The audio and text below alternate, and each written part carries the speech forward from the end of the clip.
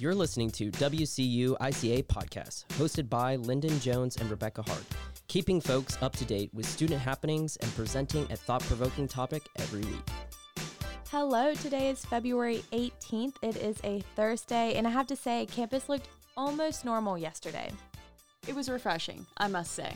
Well, mask wearing has definitely become a fashion statement and a dedication to the university experience. I mean, for many students, the on-campus experience provides a more in-depth college reality.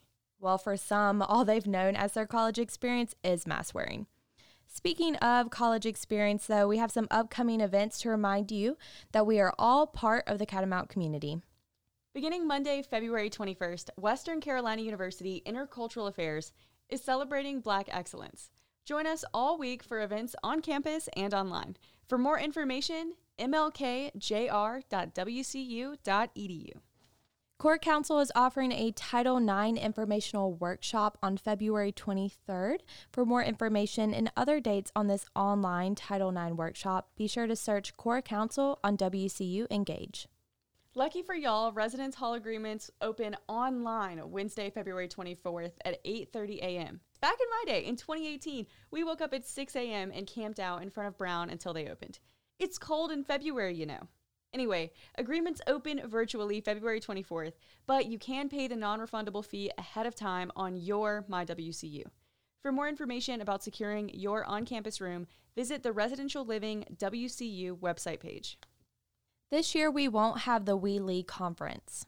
Instead, Campus Activities, Intercultural Affairs, and Degree Plus are bringing you a We Lead virtual speaker series entitled Leading to Racial Justice. The first speaker will be speaking on the introduction to the inclusive mindset at 6:30, Thursday, February 24th. Be sure to RSVP on WCU Engage.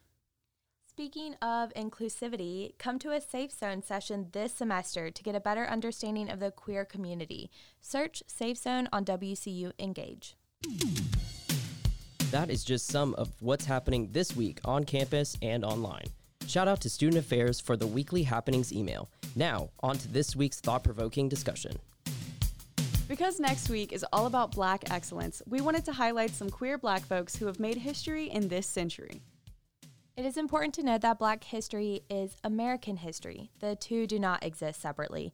These Americans have made great strides towards equality in more ways than one. The first person I want to highlight is Bayard Rustin, who lived from 1912 to 1987.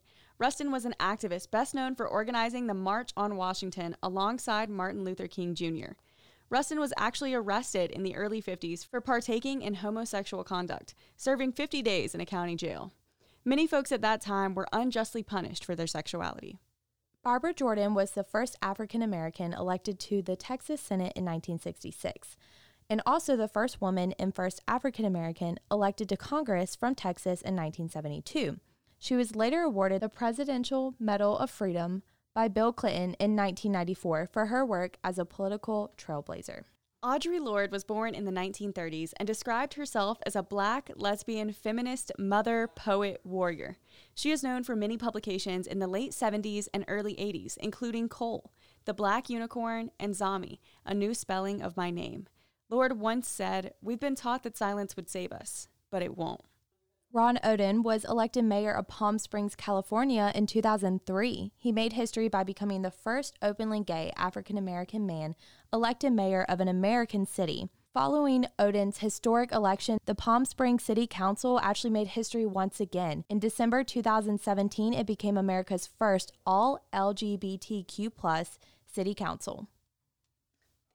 Of course, we cannot say enough about Marsha P. Johnson, who lived from 1945 to 1992. She was a transgender woman of color and a key figure in forming the Street Transgender Action Revolutionaries, providing much-needed support to young queer folks in Manhattan. She was a known drag performer who worked with the AIDS Coalition to unleash power as a lifelong activist.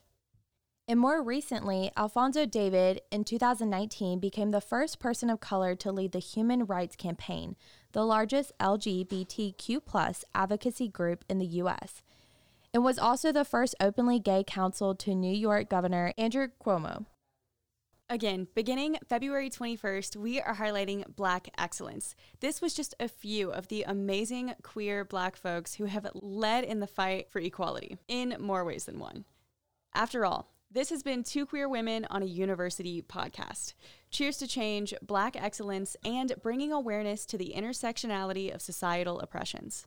This has been the WCU ICA podcast. I'm Rebecca Hart. And I'm Lyndon Jones. We'll catch you next week with more events and a new conversation.